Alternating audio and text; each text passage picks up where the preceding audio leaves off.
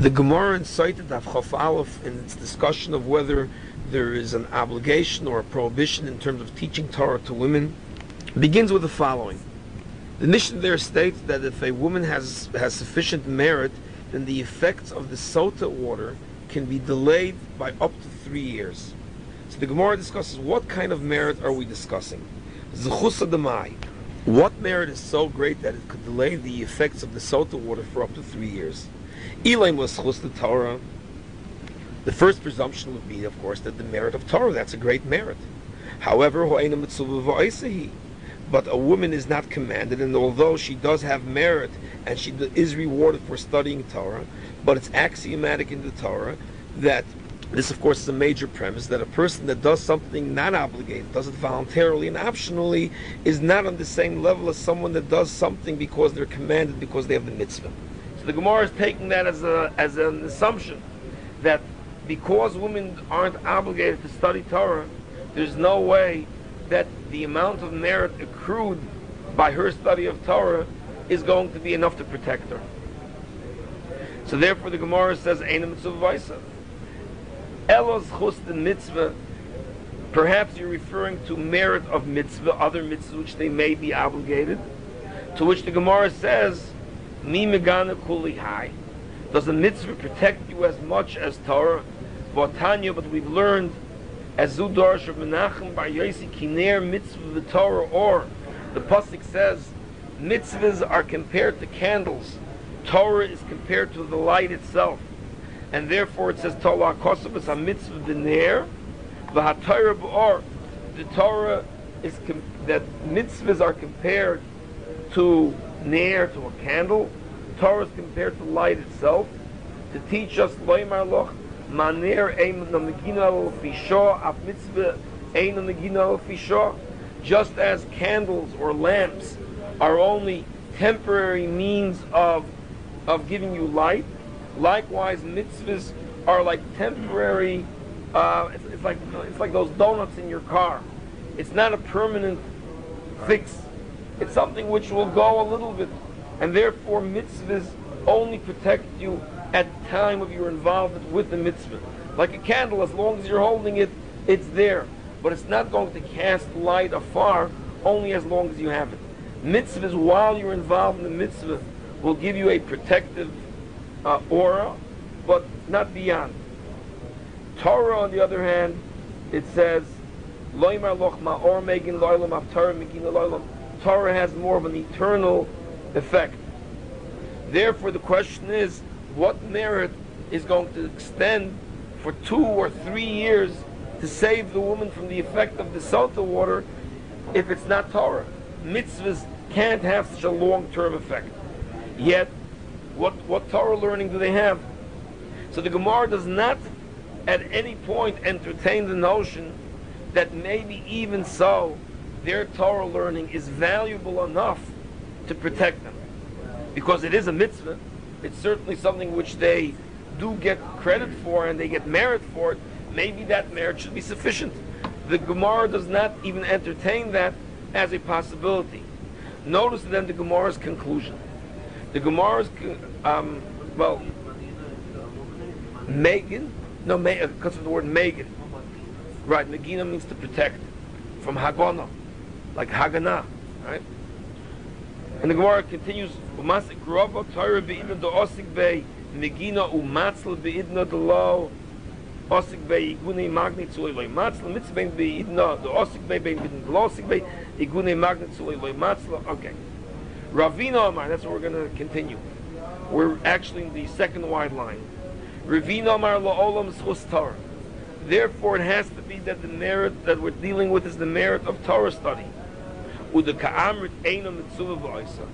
As to the question that she's not obligated, how could she have the merit? So the Gemara answers, although they are not obligated, but the agra, the makrin, umastin banayu, the natra, Lahula Gavrayu, Ado Osmi Bei Midrasha, Miloi Palgan Bahadayu, in the merit that they have for bringing their children to Torah, to learn, to school. and the merit that they have for encouraging their husbands to learn and to patiently await their husband's return, even when they travel great distances to go to faraway cities and kollels to learn, and they patiently await for them at home, that is sufficient merit to cause them to, as the Gemara says, literally divide in half the Torah of the men. What the Gemara is saying is a very profound thing here. What basis? There's no specific mitzvah. We're talking about seeking a mitzvah that provides this merit, yet there's no specific mitzvah. Notice, what are we dealing with over here? This is something that would be the opposite of what a person nowadays would think. Nowadays you would think that if a woman encourages her husband to learn, as laudable as it is, or if a woman encourages her children to learn, or brings them there, or is an enabler as we call it, so that act of enabling is certainly not the same level as her actual study. I remember a certain woman was once telling me that she has a problem. She has little children, and she wanted to go to Drisha to have a chavrusa. So the question is, what should she do?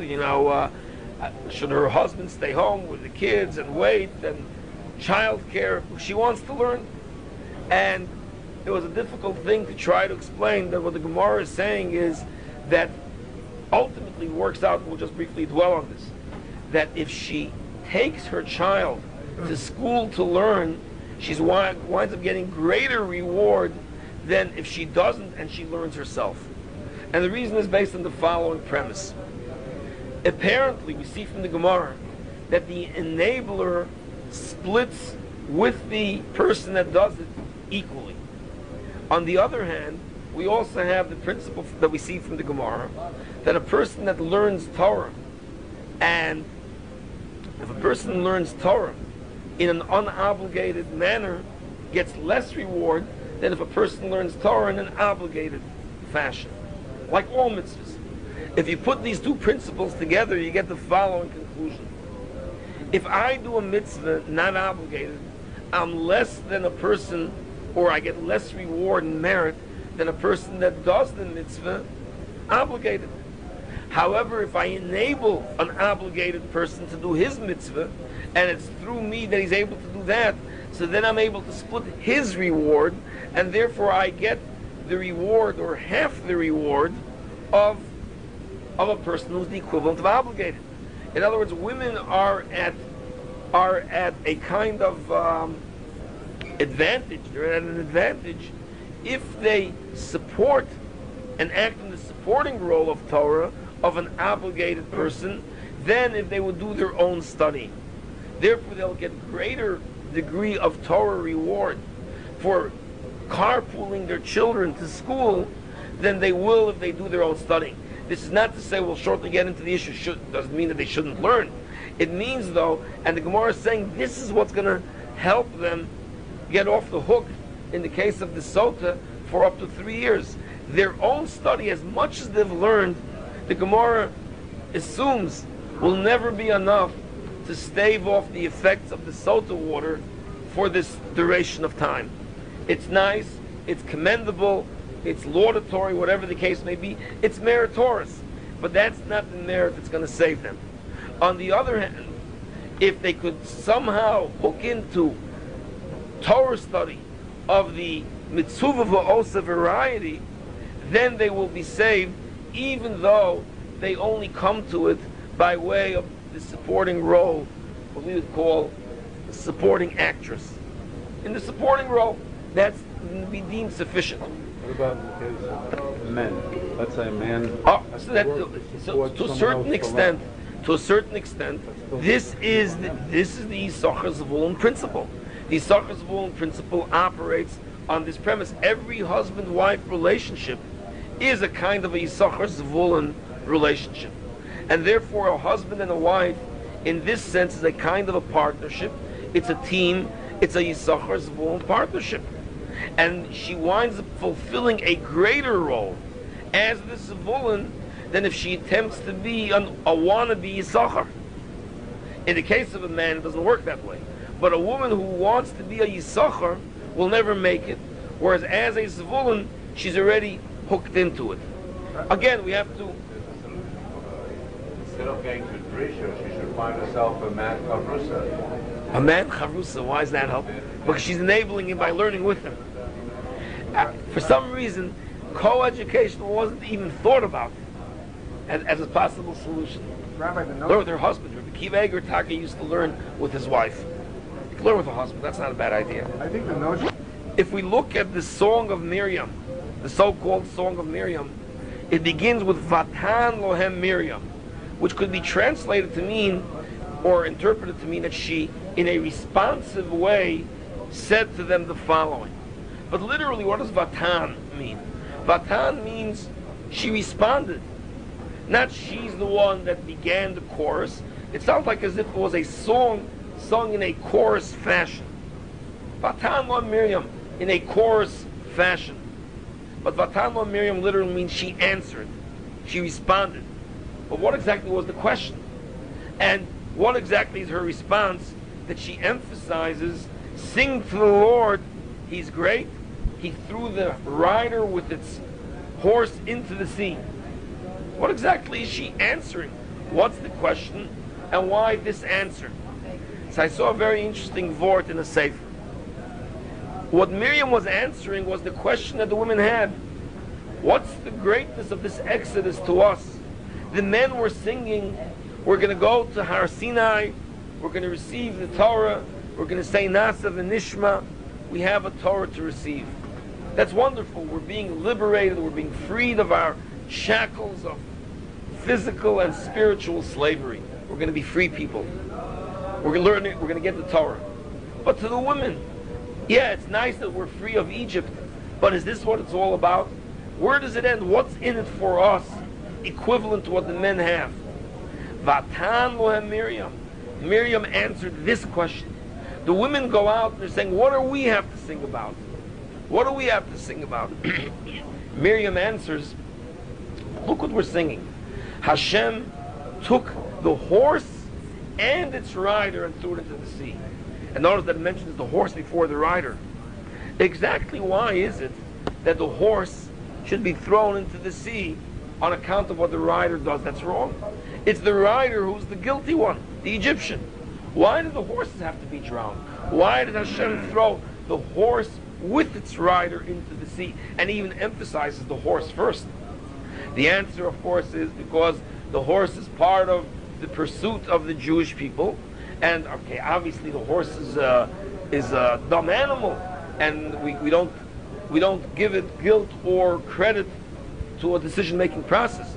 But because the horse serves in the role of an enabler to the rider, therefore it suffers with the rider its own destruction. The same way that the rider is destroyed, the horse as the enabler also gets thrown into the sea. Miriam says this is the answer to your question. The answer is what's in it for us? We're the enablers.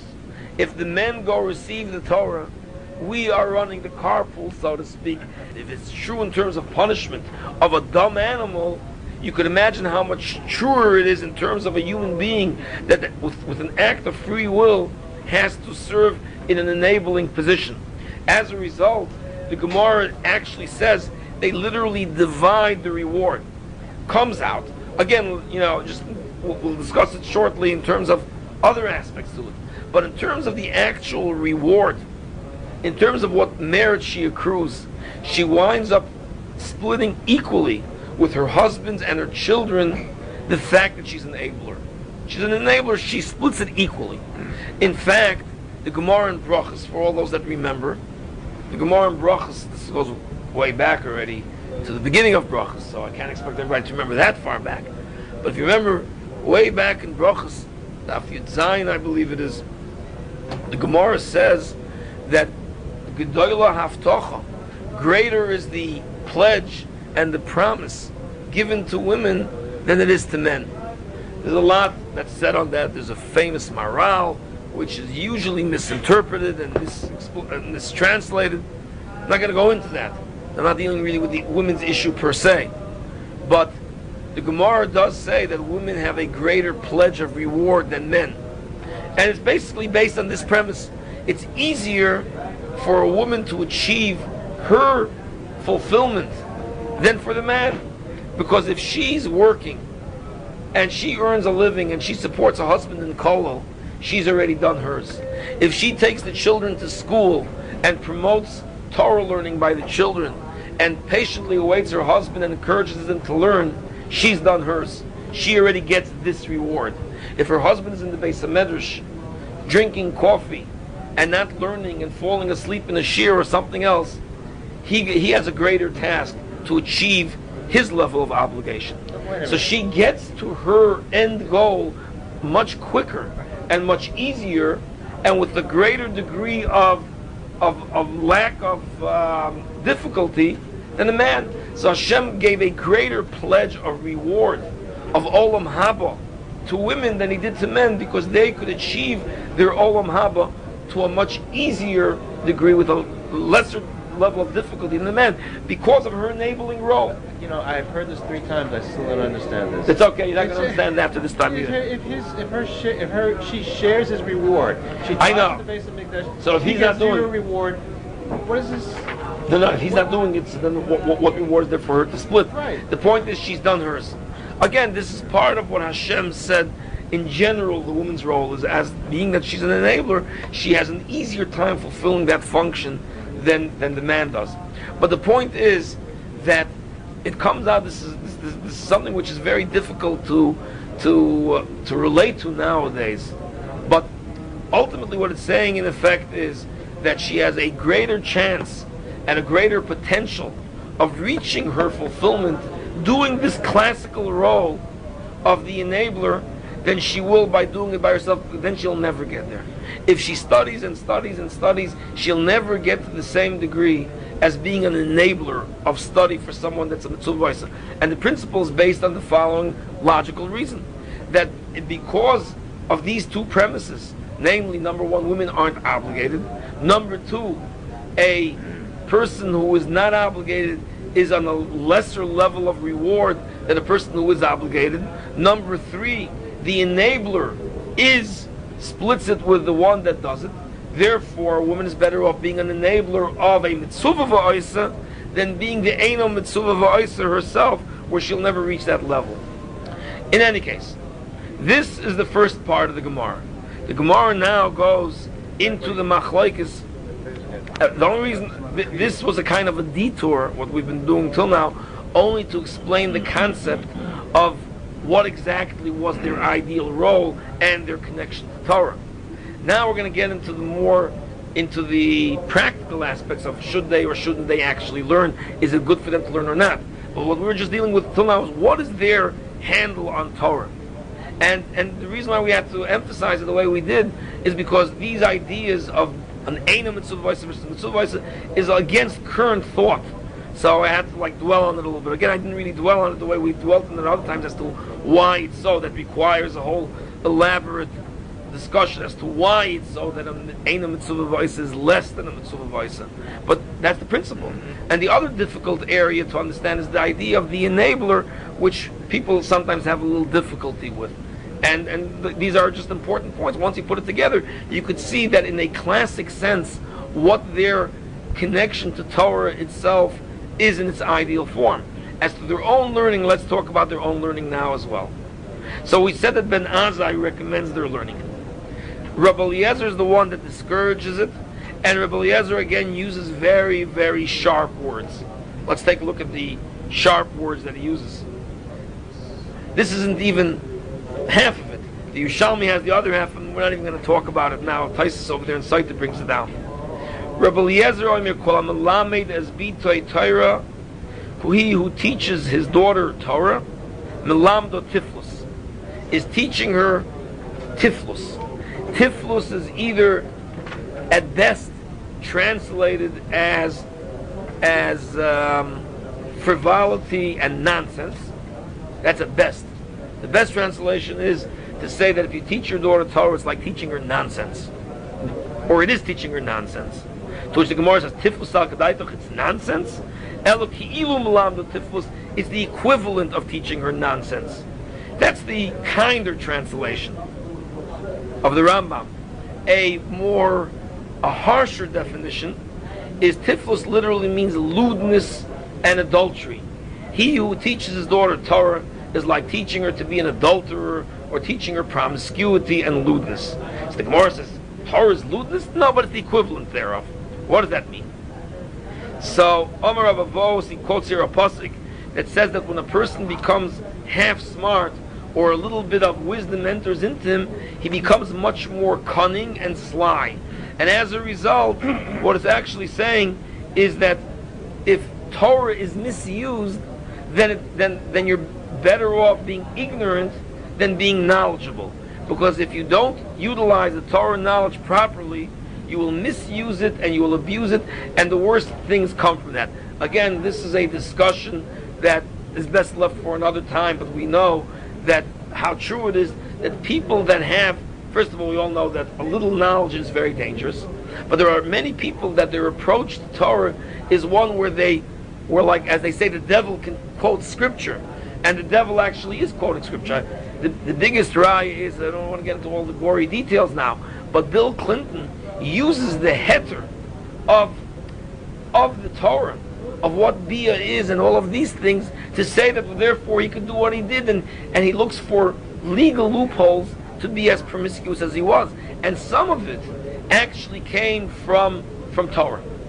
In the case of Bill Clinton, it's actually from the Torah, because his friends, before the scandal came, said that he always said that according to the Bible, he did a careful study and a careful reading of the Torah and the Bible. I suspect, this is just my suspicion, that he had some Jewish friends that these discussions went with, and they told him that, yeah, according to the Torah, technically speaking, this isn't that, it's not an act of adultery, and it's, and therefore I suspect that he may have gotten it from Jewish sources, and according to Jewish sources it is true, and technically speaking, if you split legal hairs, it is certainly 100% true that he could never be, even though he's being tried for impeachment, but he could never be tried for an act of adultery.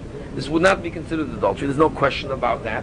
And he himself says that by studying the Bible, he came to these conclusions. These are statements that he made to colleagues and friends before the scandal. I'm telling you, I read this stuff over a year ago, before the scandal broke, and I was always waiting for the other shoe to drop. But he's been saying this for years, that you could get around the loopholes by not this and that, and doing it in a way that's technically not an act of bia. And he got it from where? From the Bible. That means, this is literally pshat, that if you learn Torah and you misuse it, it's mamish tiflus. It leads you to a cunning way. The simple person doesn't know from Chochmas, and he acts in a certain moral, upright way. It's the person who knows all the dreidels and the knetches and is looking for an out. He winds up becoming much worse on account of it, and it would have been better off if he knew nothing and just acted on the simplest level. So, again, that's just a little bit of a detour. But that's what it means that harmonize enters the person, and he becomes cunning and sly in his promiscuity. As Rashi defines it, he's able to cover it up, and he's able to get around it, and he's able to do it in a way that everybody is unaware. So therefore, what Rabbi Eliezer in effect is saying is that since it's not advisable for women to learn, let's assume that the reason is because they're incapable of fully comprehending it, so then you're doing something terrible by learning with them, because you're giving them half-finished products that their minds will not be able to deal with it, and as a result they're going to misuse it. This is the less kind explanation. The kinder explanation, and I'm telling you I'm just telling you like it is, the way the Rambam says it, is that, because since their minds are immature in terms of understanding these things, therefore they won't understand it, and therefore you've taught them a lot of nonsense. They won't be able to get anything. They're going to take the ideas and they'll be half-baked, and half-baked ideas are just not going to do it. That's, again, this is the Gemara, and this is the way we pass it. This is the Shulchan Aruch. Now, again, I'm not going to get into possibilities of, well, maybe that's based on their lack of education then, and nowadays I'm not going to get into that. I will point out just a couple of points. The Shulchan Aruch, as well as the Rambam, lists this halacha in two fashions. It starts off by saying a woman that studies Torah is rewarded for it. Although her reward is less than a man's reward, because she's an Eina Mitzvah Voice, as we've discussed earlier. This is the way the Rambam lists it. And the Shulchan Aruch follows the same pattern. He first starts off by saying, you should know that if a woman studies Torah, she will be rewarded for it. However, her reward is that of an Eino Mitzvah V'Oisa, which is less than the reward of a Mitzvah V'Oisa, which is a man's study of Torah. She's rewarded. Then in the next halacha, he says, however, the sages said, don't teach Torah to women, to your daughters, because it's like teaching them tiflus, etc., etc. Mefarshim grapple with the seeming contradiction. The first statement sounds like, hey, it's a nice thing. It's not as great as Torah study of a person who's obligated, but it's still a wonderful thing. Yet it's being discouraged in the very next sentence. It's understood really in the following way. And this is a very crucial point, and the reason is because part of the issue that we talked about last week was the innovative nature of what the Chofetz Chaim and Sarah Schneer did by making women's education, and the question then becomes, aren't they violating the Gemara? And if they are violating the Gemara on the premise that times are different and require it, so where does it end? At what point do we say that, because nowadays things are different and circumstances are different, therefore it's important to make certain kinds of changes? So if you're allowed to violate this Gemara, then why not any other Gemara? The answer is that the Gemara already has built in to it, in the Shulchan Aruch at least, you see it more prominently, the idea that it's not an across-the-board prohibition per se, that a woman or whatever it is cannot study Torah, it's forbidden for her to study Torah. For Keret, on the contrary, viewed from the individual's vantage point, namely the woman herself that's studying Torah, it's a commendable thing. It's not the ultimate, but it's commendable. The statement of the Shulchan Aruch is divided into two kinds of approaches. One is viewed from the perspective of the individual woman herself who's studying. Yes, it's commendable. The other is viewed as an overall view about how to deal with women studying Torah, and they said that since we don't know where it's going to lead to, you're better off not doing it. However, based on this, the Mefarshim explain, the Drisha, the Prisha, they explain that if a woman herself shows some promise and potential that her study is going to be advantageous in one form or another, then there's no question that she's allowed to do it, and she should be encouraged to do it. It's only because of this fear that we discourage it in a general way. So viewed from the vantage point of the educator or the policy makers or of the father, one discourages it because of the potential harm. But viewed from the perspective of a woman that's studying Torah properly, it's still viewed as a commendable act. So therefore, once it's determined that it's not forbidden per se, where the act is an avera, in which case there's no loophole to an avera. You can't permit an avera simply because we deem it advantageous.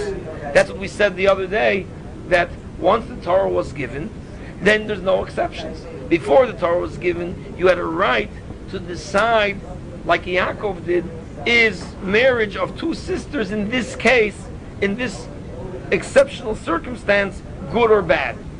So then you could say, listen, generally it's no good, but there's always exceptions to the rule, and now it's advisable for me to marry these two sisters. Amram makes an exception and marries his aunt. Even though he kept the Torah generally, he makes an exception, but he has a right to make an exception because, again, he's an Eino Mitzvah V'Oisa. He doesn't have the command. Once the command becomes in force, and he doesn't have the luxury then of deciding when a mitzvah is good and when a mitzvah is no good, then already no exceptions are permitted. So he can't decide, but here I should do it. So the same thing over here. As long as one views it as a prohibition, so you can't say, but nowadays things are different, and therefore we have to change. You can't change. A prohibition is a prohibition. But if the act itself is not a prohibited act, it's merely something that we view it because of its effects on society, that we see it as leading to negative effects. One then has a right to say, but those negative effects are no longer there, and on the contrary, if we don't educate them, we're going to run into problems. Now, let's just finish up what he says over here, and then we'll get to the Chofetz Chaim itself. So therefore he says,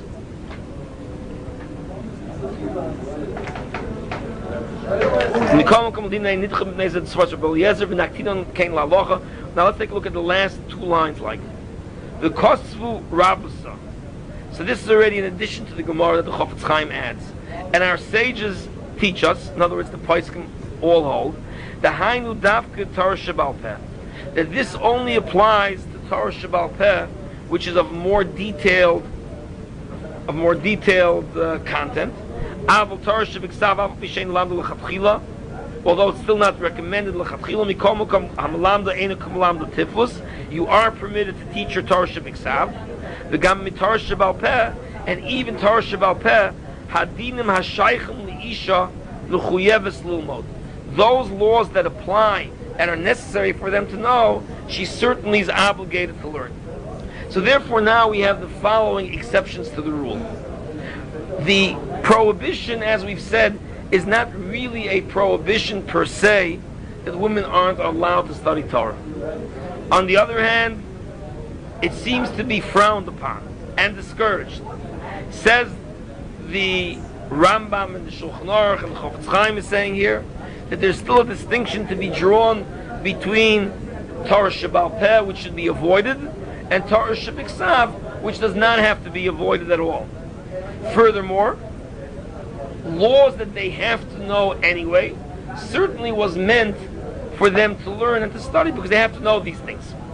However, if you put all of this together, you get the following approach. Even whatever we're going to do in terms of encouraging women's education, it's always going to have to be with consideration to the Gemara that we just learned and to the halacha that we just learned. Namely, that the curricula that you establish for women is not that it should be identical to men. We've already said last week that Kol Somar Bais Yaakov Sagei Livnei Yisrael entails a differentiation between men and women's curriculum, and you see that this never changes, that the Gemara itself is already making distinctions between Torah Shebiksav and Torah Shebal Peh. And although we say, but they have to learn what they have to know, yes, but again, it's all based on a need-to-know basis, but it's still generally discouraged. Now, what happens though is, what does it mean, what they need to know? It's a very broad loophole that you've opened the door to all kinds of things. It's true, by saying whatever is beneficial for them to know and need to know, especially in the modern context, is something which requires a great deal of deliberation. Certainly the basic halachas, that throughout Jewish history they had to know. They had to know how to kasher things. They had to know milchus and fleishing. They had to know basic laws of Shabbos. There's a lot of things that they had to know. Obviously things that they didn't have to know, so they didn't have to be taught. But what about philosophy and Yiddishkeit and Chumash and Rashi and Ramban and these things? Even up until 100 years ago, when the Aruch HaShulchan, who was a contemporary of the Chofetz Chaim, was writing about women's learning Torah and schools, he says, although he says that traditionally one should assume that they should never even make texts for women, but we trust our women that even though they have texts that they study, they still won't misuse it and misapply it. They're basically studying it to know that which they have to know.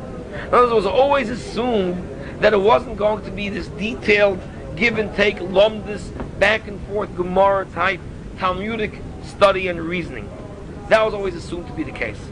Let's now read the Chofetz Chaim's comment on the bottom, which is actually the source for this whole Bais Yaakov thing. Venira, says the Chofetz Chaim, and this is, on the one hand, sounds extremely radical and a departure from the accepted halacha, seemingly, but you'll see that it's not. Venira de kol zeh, davke bizmanim shelafonenu. This was all true during previous generations. Shekol echad hoyador b'mokom avoisov, where in previous generations people lived in the location of their ancestors, and there was family traditions that were carried out from father to son to grandson and all the way down. And likewise mothers and daughters, it went through the generations. The Kabbalah ha'avois hoyo chozek ma'od, and tradition was very strong. I mean, the the essence of the Fiddler on the Roof, Yes. is that if you're living in a little shtetl in wherever it is in Eastern Europe, tradition. And tradition was strong, and it goes through generation after generation.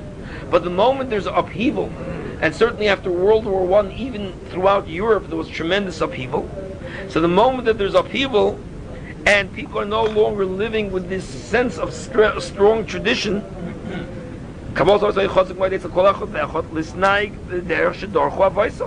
that people were always accustomed to follow in the traditions of their parents. And this is always of paramount importance by Jews. Sha'al avicha v'yageitcha. You have questions? Speak to the elders. Speak to the previous generations. Then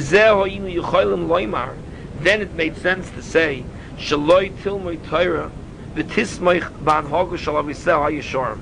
That it's better that she shouldn't study Torah in an academic, formalized fashion, but rather she should continue in the traditions as absorbed through family, through the home. That's what we talked about last week, when we said from Rabbi Meir Shapiro, that Torah was lived, and Torah was absorbed, and Torah was taught by living it. It was a living Torah, it was life itself, it was breathed in by the home, and it was absorbed almost like osmosis. That's the way. Says the Chofetz Chaim, that faced with the situation that Jewish life was stable, of course, Torah will of course become absorbed into the next generations. No one meant that women should be ignorant of Torah. They just meant that they shouldn't study Torah in a formal, textual fashion. They should live Torah, and they should absorb Torah through life. That's the approach which is advocated. Avol koes, but nowadays Bavoyin is saying to her Rabbin, shekabola so'ovois, nisroifif ma'oid ma'oid, that the traditions of previous generations have become weakened. The foundations have become weakened. The Chofetz Chaim you're talking about is writing this almost 100 years ago. The Gamotzu Sheinador Mokmavoisav, there's great upheavals. People are no longer living in their own traditional ancestral homes. Klal Ubefrat Oisan Margilin Atzmon Lilmoid Ksav Loshin Ho'amin. And certainly, if you have a secular education, and he even puts it on a much milder level, that if you merely know the language of the surrounding culture, you're going to become influenced by that culture. He's not talking about when you're even going to the schools. Certainly, if you wind up going to the schools of the Goyim, and you wind up imbibing the Goyish culture, so we have to find some sort of a balance to that. The Vadai Mitzvah Rabbah, it's a great mitzvah. The Lamdo Chumash. Now notice the curriculum. To teach them Chumash, Gam Nevi'im Uksuvim, Tanakh, Musrei Chazal, words of Musar, of ethical and spiritual inspiration. Kegoin Mesechtes Avos, like Pirkei Avos, Sefer Menorahs Hamor, Ukedome, and these kinds of works and books. She's Amisetzla, for the purpose of ascertaining and affirming by her Inyan Amunaseinu HaKadoisha, the foundations of our faith. The Lavachi, because if you don't do this, Olul Sheyasuru Legamri Miderech Hashem, it's very, very probable that they will deviate completely from the way of Hashem, V'yavru al Kol Yisaidei Adas, and they will violate the foundations of our faith. In other words, we can now, with this, finally appreciate that which we learned last week. We learned last week both the Ridvaz and Rav Meir Shapiro. And what did we actually learn? We saw that there was a kind of a resistance, and generations went that became lost until they finally came up with this Bais Yaakov innovation. And I think someone even questioned how come things deteriorated to such a degree before they did it. Well, we could see it now, because traditionally this was the approach, and this was the correct approach, and the Gemara says to avoid formal teaching and training and to avoid academic studies, and therefore they lived it like that. They said, hey, this is what the Torah wants of us, we're going to do it. It's only after they saw that something is broken and has to be fixed that you say, hey, what innovations are permitted and what innovations are necessary. And therefore we compared it to the innovation of Yeshua ben Gamla. If you're familiar from this week's daf, that Ben Gamla was the Kohen Gadol, who in the time of the second Bais Hamikdash, although he purchased his office, it was a bribe, he became Kohen Gadol. Yet Chazal praised him for his act that he did that were beneficial to the Jewish people. And the Mishnah relates how he was praised for making golden lots and the like. He did certain innovations that were commended and were praised by the sages. One of the innovations that he was praised for is the Gemara in Bava Basra says that if not for him, Torah would be forgotten by all Jews. He's the one that instituted public education on an elementary school level. So we question, you needed a person like Yeshua ben Gamliel to have thought of it. What did they do before? Torah was ready to be forgotten by Jews, and Yeshua ben Gamliel was the one that came galloping to the rescue? And what happened before? He was the Lone Ranger. He saved the Jewish people single-handed. Torah was about to be forgotten. What happened before that? And the answer, of course, is that although there were always yeshivas, but the idea that little children should learn Torah in an artificial academic environment is not the ideal. Torah should be lived at in a genuine, sincere, living fashion, certainly when you're a child. And therefore, of course, you have to learn Torah. You have to absorb Yiddishkeit, Yir Shemayim. But that's precisely what a Jewish home is supposed to be. Every Jewish home is a kind of a yeshiva. Torah is not studied academically. Torah is lived. And Torah is lived on a 24-hour-a-day basis. Torah is not only lived, once a week like the Goyim, they go to church, and the rest of the time, Torah has to permeate a home. It has to suffuse the totality of the home. It's breathed in. It's given, it's administered orally, as we had the comparison we saw last week from Meir Shapiro, where he uses the metaphor of medicine. Torah is an oral medicine, which is taken like a medicine as a bitter pill, but Torah is also lived and breathed and imbibed through a natural process. When you're young and you're incapable of swallowing bitter medicines, the approach that's used is the home, the atmosphere. You breathe it in. So Torah is learned. Of course it's learned. It's not studied, but it's learned. It's not studied academically, but it is learned. It's learned the way a child learns to walk, the way a child learns to ride a bicycle. He doesn't study bicycle riding. He doesn't. Do you ever get these things in the mail or whatever? You have to put something together, and you read the instructions, and it seems so complicated. And the other day I was reading the instructions of how to put those probes on a thermometer. It's a page instructions. Put your thumb and your index finger and your forefinger this way. Pull on the tab and hold it like this and like that. And I couldn't figure out what it's all about until you see the probe and you see the thermometer and you can intuitively, you put it in, you pull it off, and there you got it. And everybody knows that's the way it's done. But you know what? If you have to describe it to someone on a piece of paper, it seems like this, it's unreal. It's from Mars. Teretz is, when you see it, one is learning, the other is studying. You learn something, it becomes part of you. You absorb it. You study something academically, it sounds different. Torah has to be studied. There's books, we have texts, but it has to be learned. And the idea of taking children away from the home learning experience, from the home environment, and artificially placing them in a place where they're going to study Torah academically, that was an idea that they obviously would have resisted, and rightly so. Until Yeshua ben Gamliel said that we're going to be losing the baby with the bathwater. Literally, the baby is being lost. And therefore, what are we going to do? We're going to try to stick to the old methods. No longer are fathers teaching Torah. No longer are homes learning centers. We have to do something else. Therefore, we need elementary school education. Innovation. But it's an obvious, once we see what the problems were.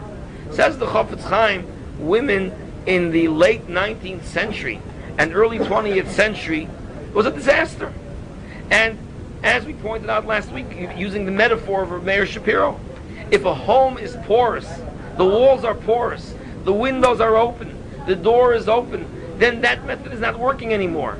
If women go out and get secular education, and you're going to give them no formal Jewish education, so you're creating an imbalance in their own minds. They're becoming sophisticated, they're becoming educated, but Torah, they should be ignorant. That certainly doesn't make sense. That they should become educated, sophisticated, and know about everything else and be able to quote Shakespeare and Chaucer and all of these things and know philosophy, but not know elementary Yiddishkeit, the animamins, that can't be. So we have to teach them with an eye to the curriculum, to reinforcing these things. So now the Chofetz Chaim, of course, had a pretty modest curriculum. Chumash, Tanakh, Musar, and the following. Perhaps that's allowed to be updated. That's allowed to be updated based on the sophistication of women and what they're going to be faced with in the world. Obviously, in those days, even the Chofetz Chaim, which he considered to be, that the home was open to all kinds of influences. They learned Russian language. If they learned Russian language, they might see a newspaper. But this is before television, before daily newspapers and weekly magazines and all kinds of narishkeit and books and magazines and more books and more magazines and print media and electronic media and internet. I mean, you're dealing with so much that's coming in, so you have to reinforce it with so much Torah content. However, again, the eye is to the purpose. The eye is to the goal. We're goal-oriented. It's not a question of an agenda where we have to equate the two and have an equal curriculum. For Keret, we see very clearly that the obligation of men is totally different than the obligation of women. And as such, men have Somar Bais Yaakov v'Sagei Bnei Yisrael. Even if you make a Bais Yaakov, it's Somar. Whatever Somar entails. There are certain feminine aspects to it in terms of speaking softly, speaking in a more general level. You asked before what the Somar entails. Part of what the Somar entails is the idea of what he calls the Musar. In other words, you teach them Pirkei Avos, you teach them the Gemaras and the statements of Chazal that are more inspirational, that are going to fortify them. And yes, maybe now they have to be sharpened. And yes, maybe now they have to be philosophized. But the goal over there is the Somar. Ultimately, you're trying to stave off the effects of society and the roughness that society is going to inject anyway with some sort of an equivalency of Torah. It's still called Somar Bais Yaakov, a different form of a curriculum. Sagei Bnei Yisrael, men have to learn Torah. In fact, this is going to lead us now into the very next thing. Take out your Mishpatim, and we're going to take a look at the Bais Halevi. The second Bais Hamikdash, towards the end of the second Bais Hamikdash. The last 100 or so years, maybe 150 years. The Matan Torah that we had last week's Parsha in Yisro is continued in Parshas Mishpatim at the end of Mishpatim. It's interesting that the story of the revelation of Sinai is divided into two Parshas, into two different sections. One is in Yisro, one is in Mishpatim. In Yisro, we find the expression that the Jews use that they say na'sa. In Mishpatim is where we find na'sa v'nishma. It's interesting, one could possibly divide the two Parshios, or on page 188. The two Parshios was one being Matan Torah and the other being Kabbalah Torah. Matan Torah is God's imposition of Torah on us. Kabbalah Torah is what Jews do to receive the Torah. God gives the Torah, God gifts the Torah. Matan Torah is a nesina, is a giving, it's a gift. Kabbalah Torah is a receivership. It's what we do to receive the Torah. In the Matan Torah, Hashem lifts the Torah over the har over their heads, and so to speak, forces it on them. Kabbalah Torah is na'sa v'nishma. Parshas Yisro, there's no na'sa v'nishma, just na'sa. In Parshas Mishpatim, we already have na'sa v'nishma. Now, let's, in order to try to shorten things, we'll go straight to the Bais Halevi. Vayikach Sefer HaBris, it's on the left. Vayikra Boz Ne'om Vayomu Kol Asher Dibra Hashem Na'asa V'Nishma. So we know that the Jews, by saying Na'asa V'Nishma, reached a high level that was considered of an angelic level. Dorish Reb Simoy, the Gemara in Shabbos, for those of you that remember this Gemara in Shabbos, B'shosh Yigdimu Yisrael Na'asa L'Nishma, that on account of the fact when the Jews preceded Nasa before Nishma, in that merit, Yordu Samach Libo Shal Malachi Ashores V'Koshu L'Chol Echad M'Yisrael Shnei K'Sorim Echad K'Neged Nasa V'Echad K'Neged Nishma. Angels came down from heaven and gave each Jew 2 crowns. 1 crown corresponding to Nasa, 1 crown corresponding to Nishma. Correct the Bais Halevi the following question: V'yesh L'Hoven Omroi.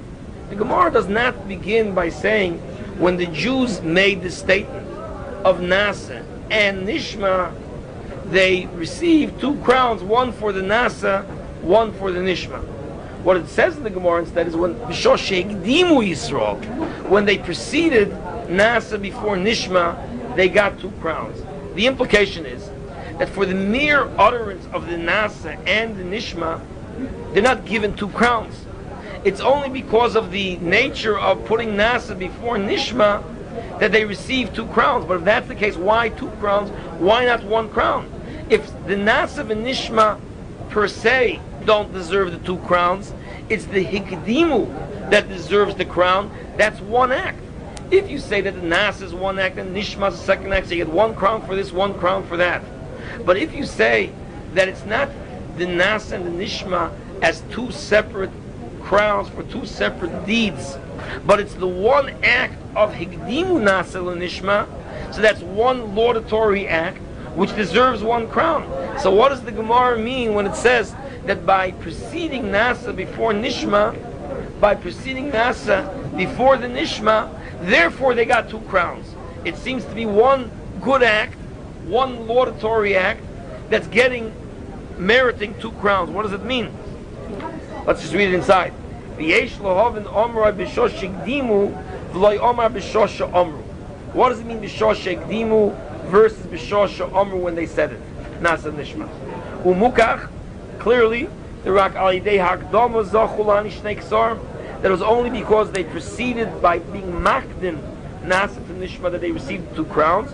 V'yesh l'hov and heich toli ba'akdama. The question then becomes, why do the 2 crowns come on account of a kedima, of a hakdama? Vanirli v'yuven gam kein lo momisol Nasa v'nishma v'lo nishma v'nasa. He will therefore explain what does it mean Nasa before Nishma rather than first Nishma then Nasa. Why did the Jews say it that way? He says like this. He quotes first the Zohar. Dinei Isa b'Zohar Kodesh Nasa b'uvdin tovin. Nasa means good deeds. Nishma b'pizgom d'oraisa. Nishma means studying Torah. So the Zohar explains Nasa corresponds to deeds, to doing. Nishma corresponds to listening, to hearing. One corresponds to mitzvahs, good deeds. The other corresponds to Torah study itself. So he explains what does that mean. So he says like this: Harei de Nasa havi Kabbalah al kiyum ha-mitzvahs. Nasa means acceptance of mitzvah performance. V'nishma havi Kabbalah's limud ha-Torah k'dosha. Nishma means an acceptance of study of the Torah. That means Jews accepted 2 things. They said we will do mitzvahs and we will study Torah. They made 2 separate individual acceptances. V'hinei yodua, however, it is quite obvious, the limud ha-Torah hu mishnei panim. He said like this: all Torah study can be understood in the following 2 ways. 2 aspects to it. Echad kidei leida heich uma lasos. One aspect of Torah study is in order to learn, in order to know what to do. If you don't learn, you won't know. If you won't know, you won't do. So in order to do, you have to know. In order to know, you have to study and learn. The pasuk says, an ignoramus can't be a pious individual. You can't be a chassid, a pious person, if you're ignorant. Ignorant people don't know what to do. Now, if that's the case, we could understand women's obligation in Torah study. Because obviously they're going to have to study anyway. This is even before the modern Bais Yaakov movement. They'll have to know Torah enough to be able to perform the Torah. If they're not going to know, how could they do? And women are obligated equally with men in practically all 613 mitzvahs. The difference between men and women's obligation is really minor in terms of the total number.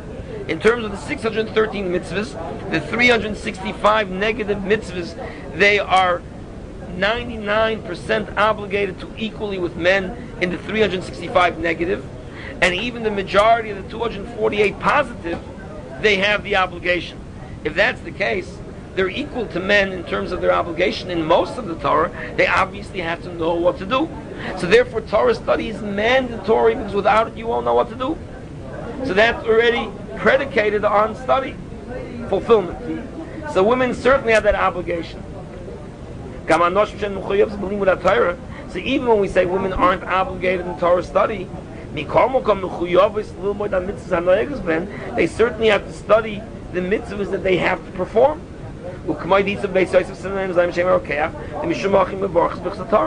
This is one of the reasons, not the only reason, but it's one of the reasons why women do make a bracha on the Torah in the morning. Why do women make the birchas Torah in the morning? If they don't have the obligation, how could they say Asher Kiddishanu b'Mitzvos v'Tzivanu? So it's really into machlokes. Some Rishonim hold they don't make the bracha. We paskin in Ashkenaz, they paskin like those Rishonim that the women do make the bracha. The question is why? One of the reasons given is precisely what we've seen, that since they have the obligation to know to do the mitzvahs, so they have the obligation to study that which they have to learn in order to be able to perform. So that's clear. What then is the difference between men's learning and women's learning?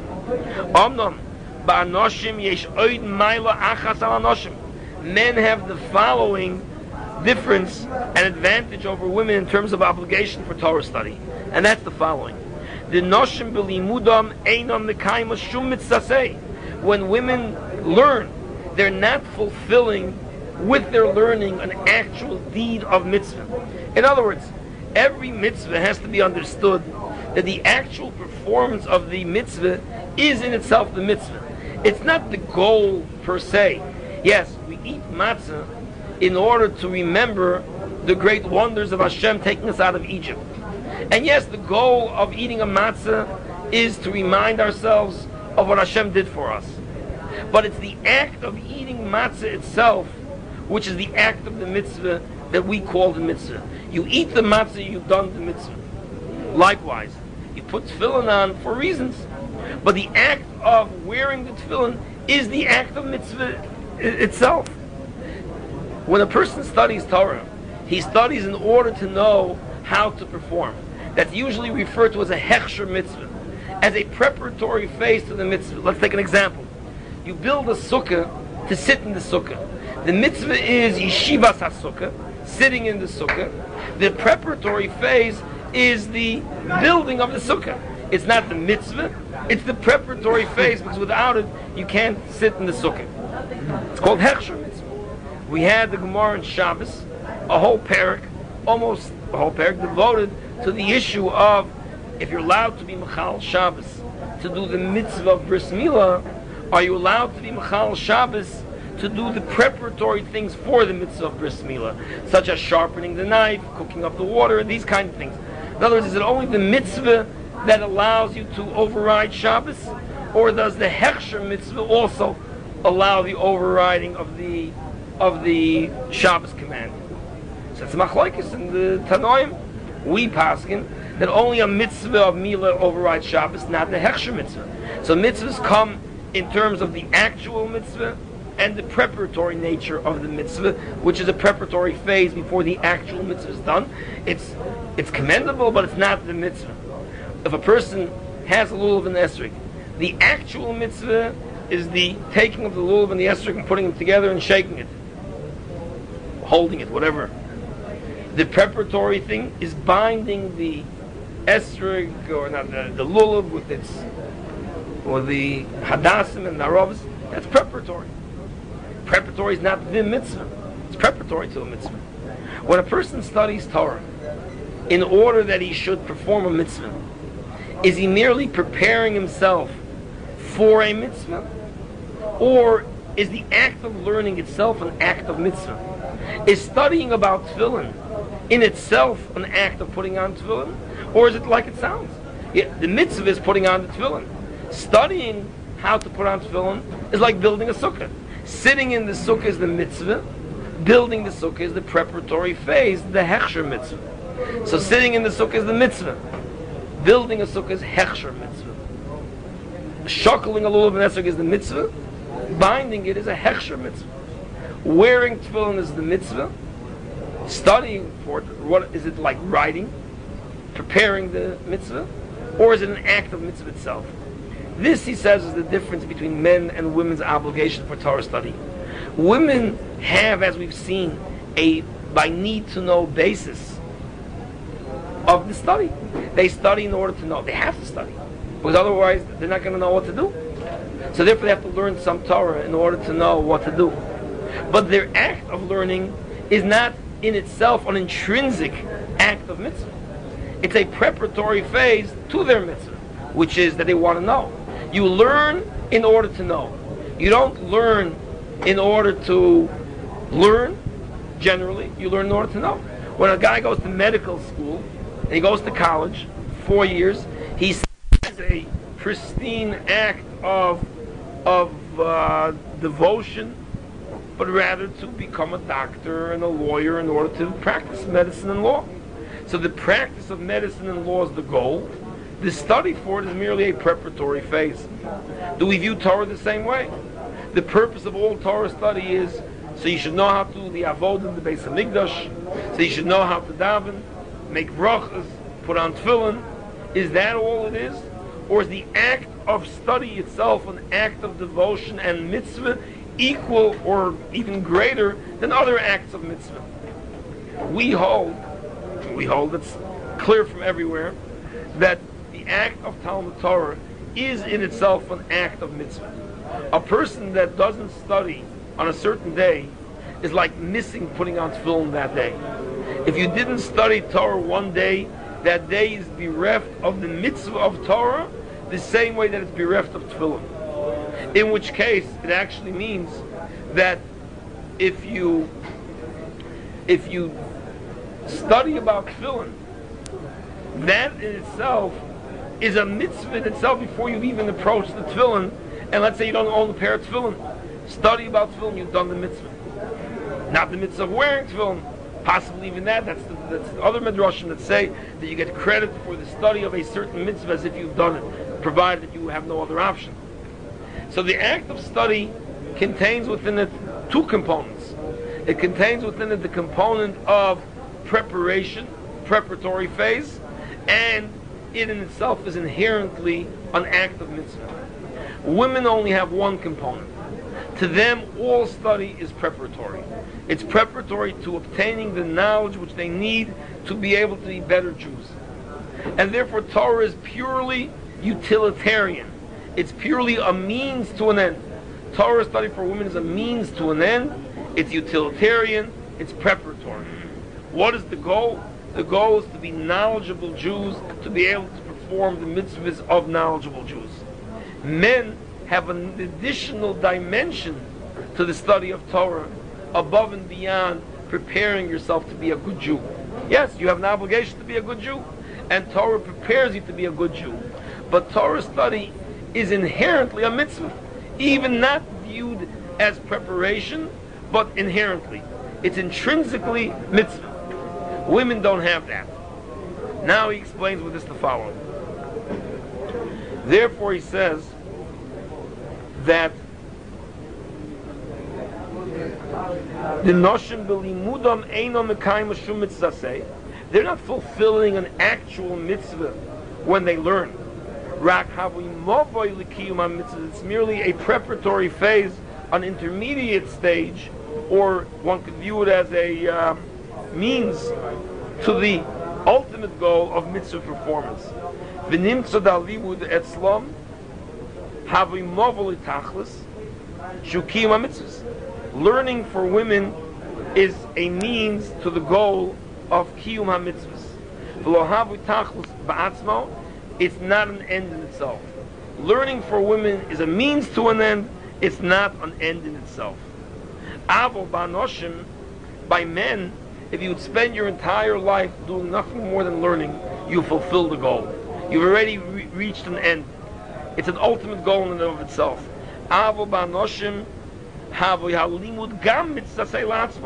Learning is in and of itself an intrinsic, an inherent mitzvah, like putting on tefillin. Therefore, there are two components in the study that men do. One as a means to an end, a movai la mitzvahs, and an end in itself of mitzvah performance. With this, he explains the Gemara in Menachos, and I'm going to try to just be brief to put it together.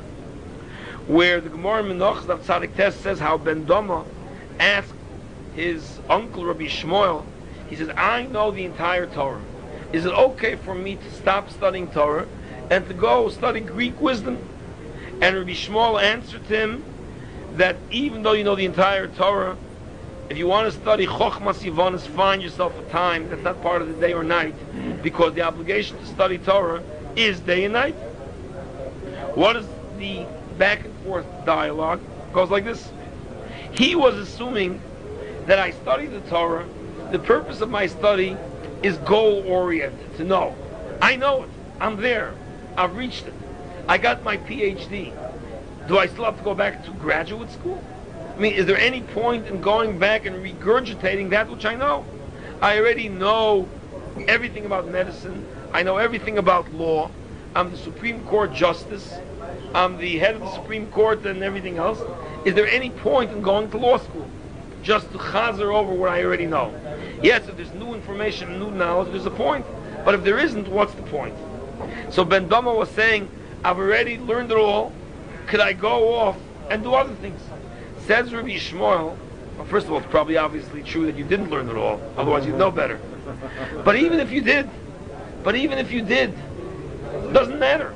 Torah study is not viewed as a means to an end, that you've achieved the end of knowledge. Torah study is an act of mitzvah in itself, and therefore v'yigisa b'yomim v'layla is still applicable. And if you want to find yourself and give it up, find yourself part of the day that's not part of the day or the night, because Torah study permeates the entire day and night. That's what he answered him. So therefore he says that if the obligation of Torah study was for the goal of Kiyum HaMitzvahs, he did it since he knows the Torah. Because anything that you do is a preparatory phase.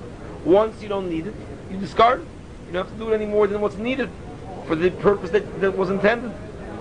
However, if you have the obligation because it's an inherently obligatory act for Limud Torah, so then there's no way of ridding yourself from it. With this he explains in Na'asa and Nishmah. He says if Klal Yisrael would have said Nishma v'Na'asa, what would Nishma v'Na'asa have meant if they would have said it in that order? What it would have meant is the following: we will study Torah and we will do it. Well, that's pretty logical. Without study you can't perform. So it would have implied that they never accepted the Torah as an independently valuable act of study. If they would have said, we will listen and we will do, they would have sounded like any other law school student. They would have sounded like any other student of medicine.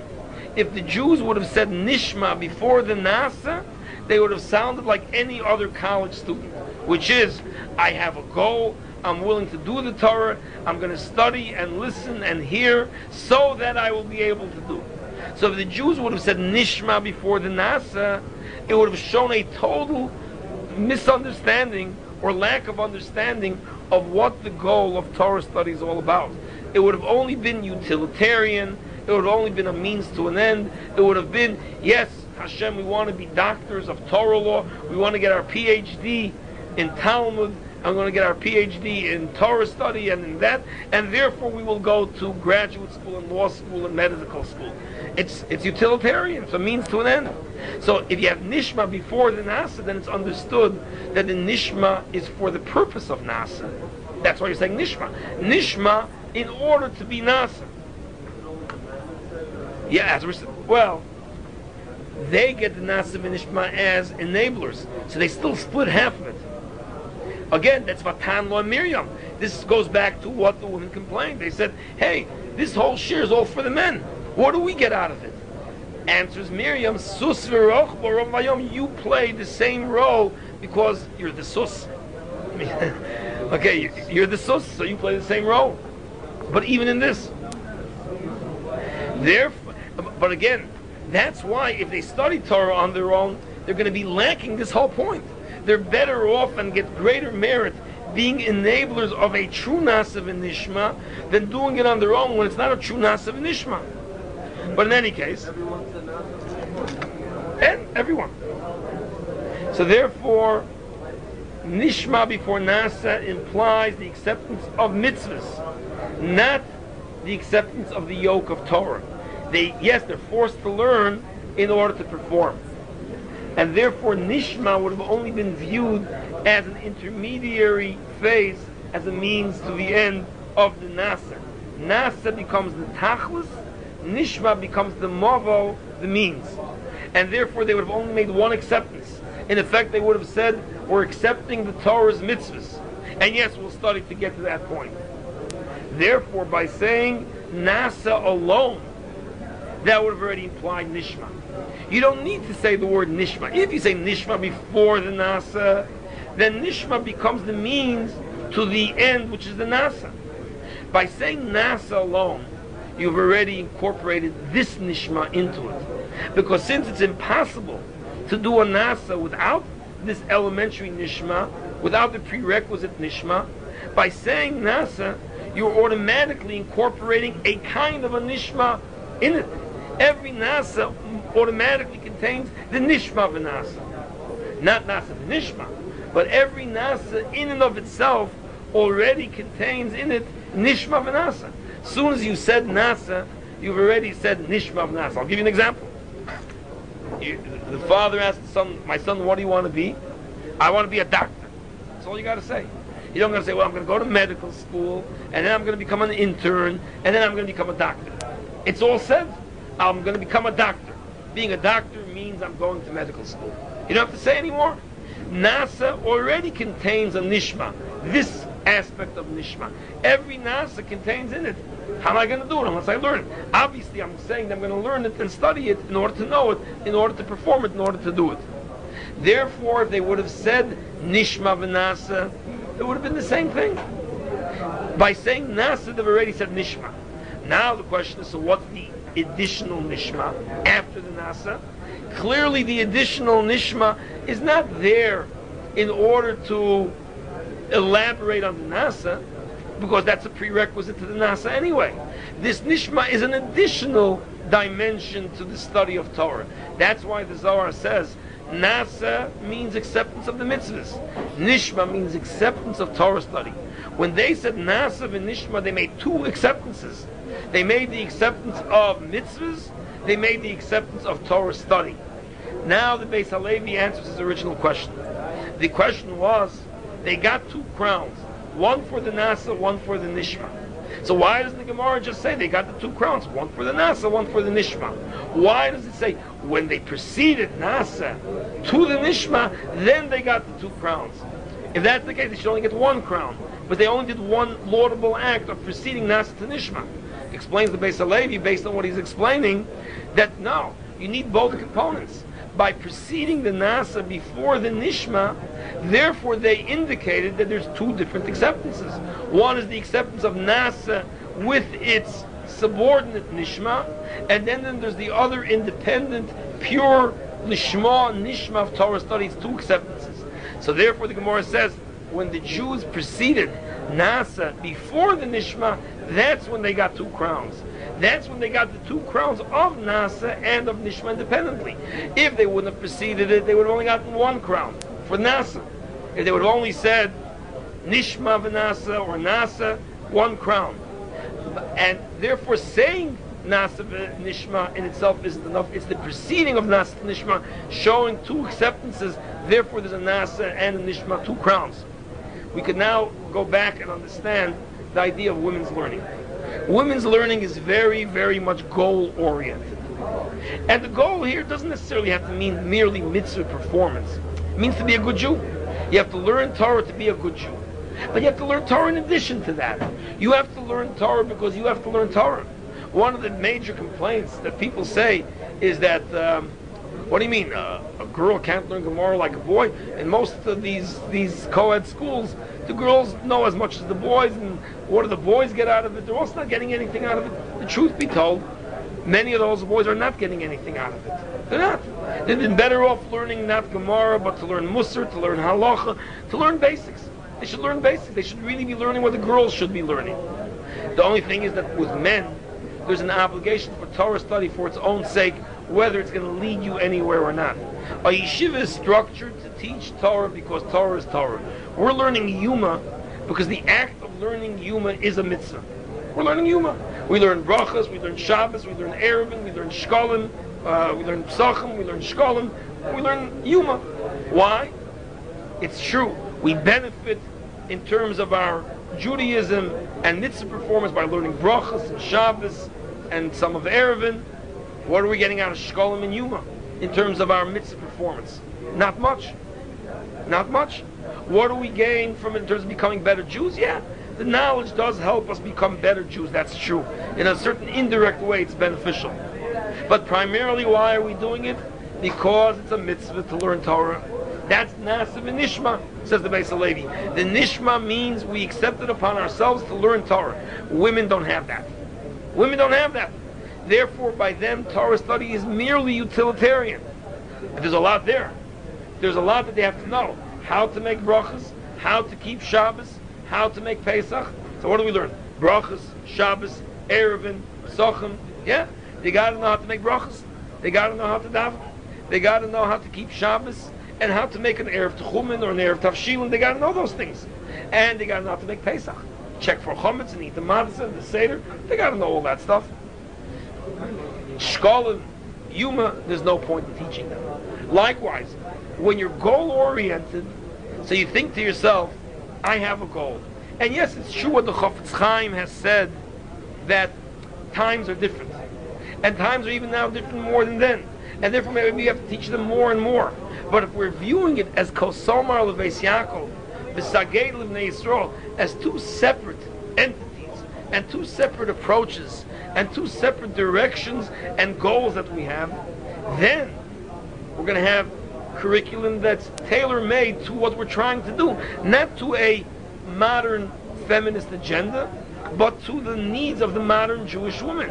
What are her needs? Her needs are to know Torah and mitzvahs, and that she should become a Yirei Shemayim, she should fear heaven, and a good Jew, and a knowledgeable Jew.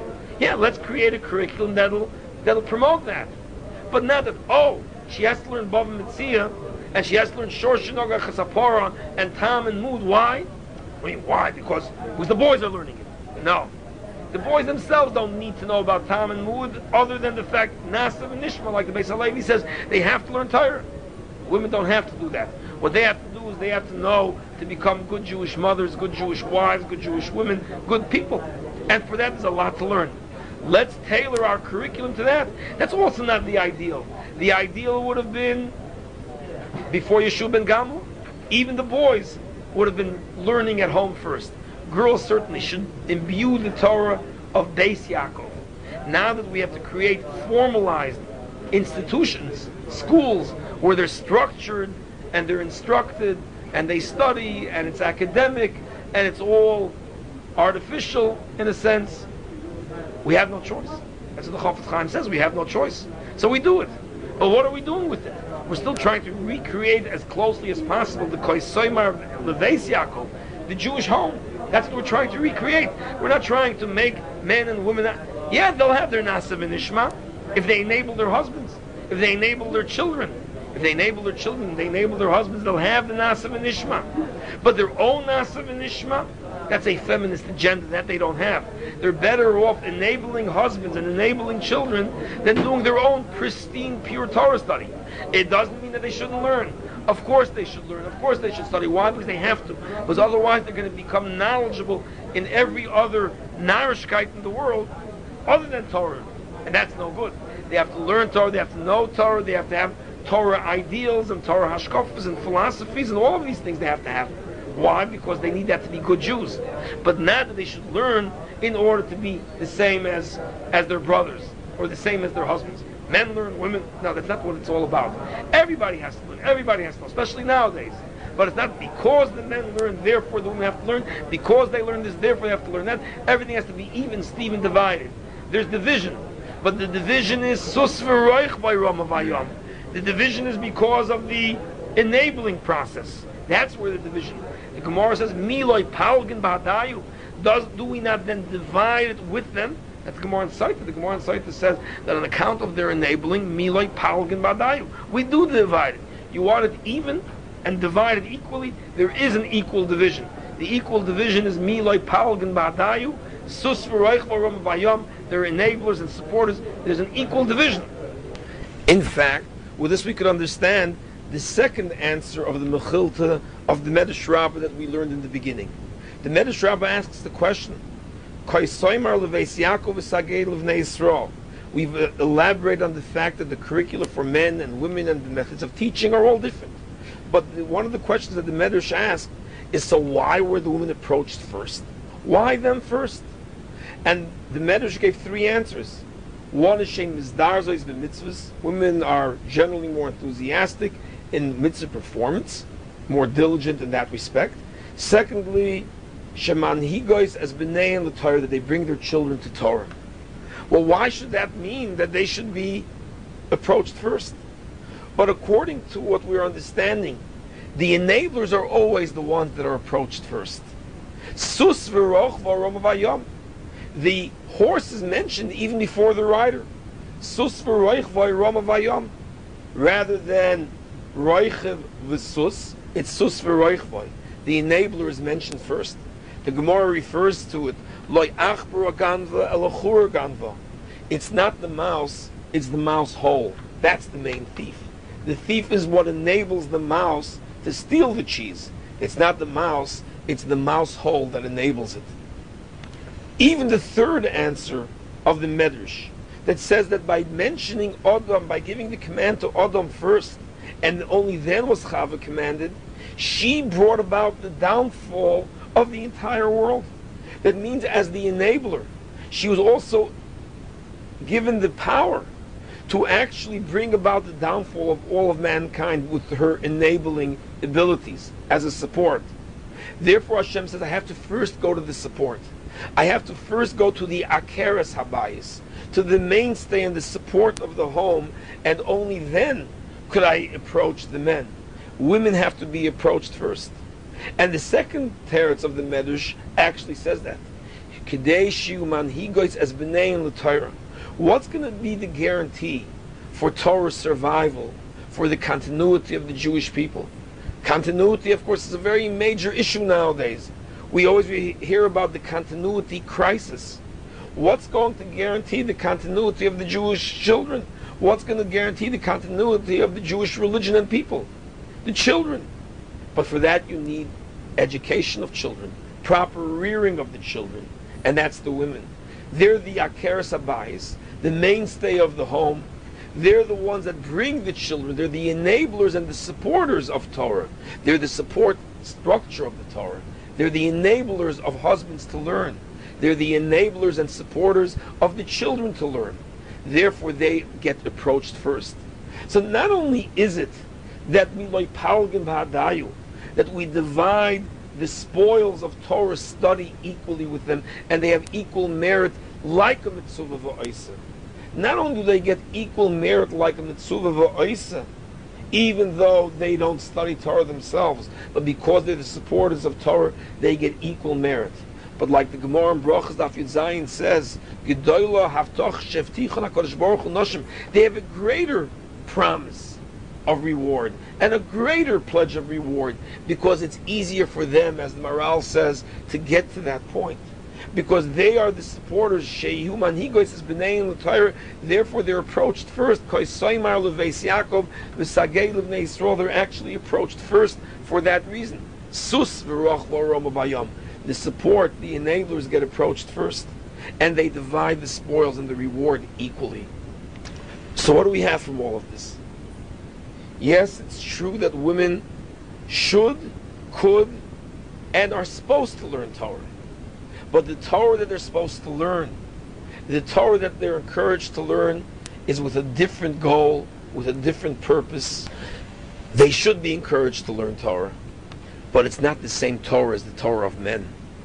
And yes, it's true that not only should they be encouraged to learn Torah and must they learn certain type of Torah, but all the Torah that they learn, ultimately they'll get reward for. If not as a mitzvah v'oisa, then as a mitzvah, as an eino mitzvah v'oisa. So therefore, what we see is a number of things. Women that learn Torah are rewarded like an eino mitzvah v'oisa. That's one point. A second point is that they were always, we paskin, that they were always commanded and obligated to learn the Torah that's applicable to them. And as we would now describe it according to the Bais Halevi's definition, that's part of the na'asa process. Part of the na'asa is an automatic incorporation of the obligation to learn. If you want to become a doctor, you must go to medical school. Women have to be good Jews. That implies and it entails a certain amount of learning. So as soon as women said, na'asa, we want to be good Jews, that automatically entails a certain amount of learning.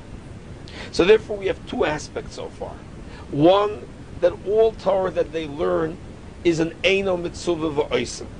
They're rewarded like an eino mitzvah v'oisa. There is reward for such a thing. It's still meritorious. Number two, they are expected to learn the Torah that they need on a kind of utilitarian basis, or they need to be good Jews. Number three, due to the modern circumstances where women are exposed to so many bad influences in society, came the poskim like the Chofetz Chaim and encouraged Sarah Schneer to create a Bais Yaakov system of formalized, institutionalized Jewish education to stave off the effects, to the ill effects, the deleterious effects of society and culture. And therefore, on that account, they also have to learn. All it boils down to is, to be a good Jew, you have to be imbued with Torah. And to the degree that you're exposed to society, to that degree you're going to have to learn more and more Torah. So these are three aspects to women's learning Torah. That all their Torah, anyway, is meritorious as an eino mitzvah v'oisa. Secondly, they're obligated always to learn things that are applicable and necessary for themselves. Thirdly, based on modern society and situations, and because of the challenges that we're faced with in today's society, they have to fortify themselves with Torah in order to be good Jews. The amount of Torah and the type of Torah that they need in order to fortify themselves, that's something which has to be deliberated on with great understanding, with wisdom, because it is something which changes from country to country, location to location, and society to society, as well as generation to generation. So yes, it's possible that they have to learn a more sophisticated Torah curriculum now due to the general sophistication of their secular education. But when all of this is put together, we're still left with the basic understanding that Kol Somar Bais Yaakov is ultimately different than the Sagei Livnei Yisrael. It's not the same, it's not equal, it's not equivalent, it's not a similar curriculum. It's Kol Somar Bais Yaakov, the Sagei Livnei Yisrael. A Bais Yaakov is one thing, a yeshiva is something else. It was never meant to be co-educational for a variety of reasons, besides the obvious reasons why it shouldn't be co-educational. Besides the obvious, even the actual learning is a different learning. It's a different curriculum. It's different things that are expected of them. Yes, there was a heter by many gedolim to allow for co-education in certain unavoidable circumstances. They always recommended separate education, Rav Moshe especially, that you should have separate education from the youngest possible age. But certainly in the younger years, where anyway the Kol Somar Bais Yaakov, the Loshen Raka, and the Roshei Prokim could to a certain extent be applied to young children, young boys as well as young girls equally. So in the younger years, they did allow, when necessary, co-education. But ultimately, the goal is not to teach the same Torah to boys as you do to girls. It's a different Torah. And we understand it much better with the Bais Halevi. Because as the Bais Halevi explains to us, based on the Zohar, Na'asa and Nishmah were two Kabbalahs. It was a Kabbalah to perform mitzvahs as well as its accompanying learning. And it was an acceptance to learn Torah for Torah's own sake. Torah learning, therefore, is subdivided into two components. Torah learning for the purpose of knowledge, to know what to do, to know the mitzvahs, and Torah learning for its pure sake of pure, unadulterated Torah learning, lishma, and that's its own mitzvah and its own justification. You learn Torah to know, and you learn Torah merely to learn Torah. It's its own mitzvah. And not only is it its own mitzvah, but it was its own Kabbalah HaTorah. During Kabbalah HaTorah itself, there were two acceptances. There was a Kabbalah of Kiyum HaMitzvahs, says the Zohar, which was the Na'asa. That was a Kabbalah of Kiyum HaMitzvahs. And there was a separate Kabbalah to learn Torah, and that's the Nishmah. That, says the Zohar, and that's what the Bais Halevi explains. Because there are two Kabbalahs, there are two crowns. Women only have the Talmud Torah that's incorporated into the Na'asa. Since they have to be good Jews and perform mitzvahs, they must know, they have to know. In order to know, they must learn to a certain extent. But that's part of the Na'asa. They don't have the Nishma of the Talmud Torah Lishma, of inherent Torah study for its own sake. With this focus in mind, it becomes quite evident what kind of curriculum we make and what our purpose in structuring a curriculum for girls is about. It's not Nishma. It's not Talmud Torah for its own sake. It's that they should become good Jews. It's the Kiyum HaMitzvahs. Of course, part of Kiyum HaMitzvahs is to have the right hashkafas, to have the right ideological perspective of a Jew, to have the right ethics and the right morals of a Jew, to have the right character traits of a Jew. Obviously, to be a good Jew entails more than just rote actions of Kiyum Ma'aseh HaMitzvahs. To be a good Jew, certainly nowadays, requires a certain amount of an understanding of the essentials of Yiddishkeit, of what it means to be a good Jew, the ethics, the morality, the characteristics, the midos, the ideologies, the philosophies, the hashkafas. All this goes into what it means to be a good Jew. All of these things are required for women as well. And therefore they will have to study ethics and morals besides mitzvahs themselves. They will have to study certain Torah concepts and philosophies and ideologies and how to stave off the effects of a culture that's so decadent and so heretical. There's much that they could learn, there's much that they should learn. What is clear, though, is that our eye is not to equalizing their curriculum with that of their male counterparts. Therefore, we structure their curriculum automatically differently. And therefore, in effect, we end off with where we began, with Kol Somar Bais Yaakov in one direction, the Sagei Livnei Yisrael, a different curriculum. Kol Somar Bais Yaakov is Roshei Prokim, general principles, fundamentals, and the things that the Chofetz Chaim himself says were important to maintain good Yiddish techter, as well as mitzvahs, maisius, and kiyum mitzvahs. And it's given over blush and rako, it's given over in an inspirational way. It's not the equivalent of a sagei livnei Yisro, which is dvorim koshem kegidin. It's the particulars and the specifics and all of the details and the minutia. That's not what they have to learn. And this is crucial in understanding how to set up the proper vehicle for good Jewish education for girls, to create the proper atmosphere of a Bais Yaakov. Because ultimately we are trying to recreate that Bais Yaakov. We're trying to recreate the atmosphere, the avir of a Bais Yaakov, of the Jewish home, the way it was in its classical sense. True, we no longer educate them in the classical sense, but we're certainly, to whatever degree possible, trying to recreate that atmosphere, that avir of a Bais Yaakov, of the Jewish home.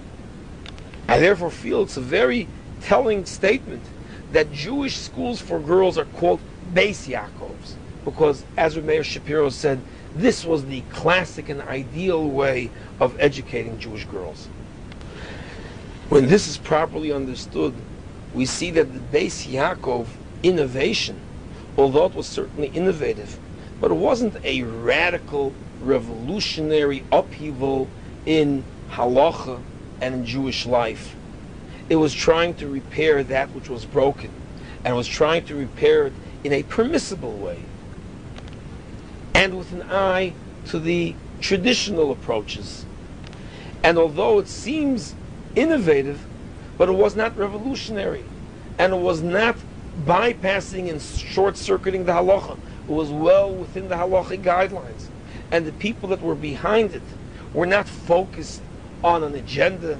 They were not focused on equality. It wasn't women's suffrage. It wasn't feminism that motivated them, but rather these problems, as the Ridvaz himself pointed out, the problem of the destruction and the deterioration of the Jewish home and the decline in Jewish values as a whole that resulted in women being exposed to so many things in a decadent culture without being reinforced and fortified with some sort of a Torah education and Torah value.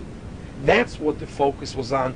That's what the eye was focused on, not on any of the modern issues and agendas. Sarah Schneer was not a radical. Sarah Schneer was not a revolutionary. She was a creative person. She was an innovator, and she has much to her credit, but it was well within the guidelines and outlooks and ideals of the Torah perspective, and that's why the Gedolim supported her. Yes, there was controversy, but the controversy was because the means that she was employing to make an institution, to institutionalize and to formalize a Jewish education for women, is a departure from the traditional methods, and are the benefits going to outweigh the deficits? The Gedolim determined that there were greater benefits to be accrued than there were deficiencies in the system. But it wasn't gender freedom and emancipation of women and all of these things. Those weren't the ideals. It was traditional Jewish ideals that was the root cause of all of these changes.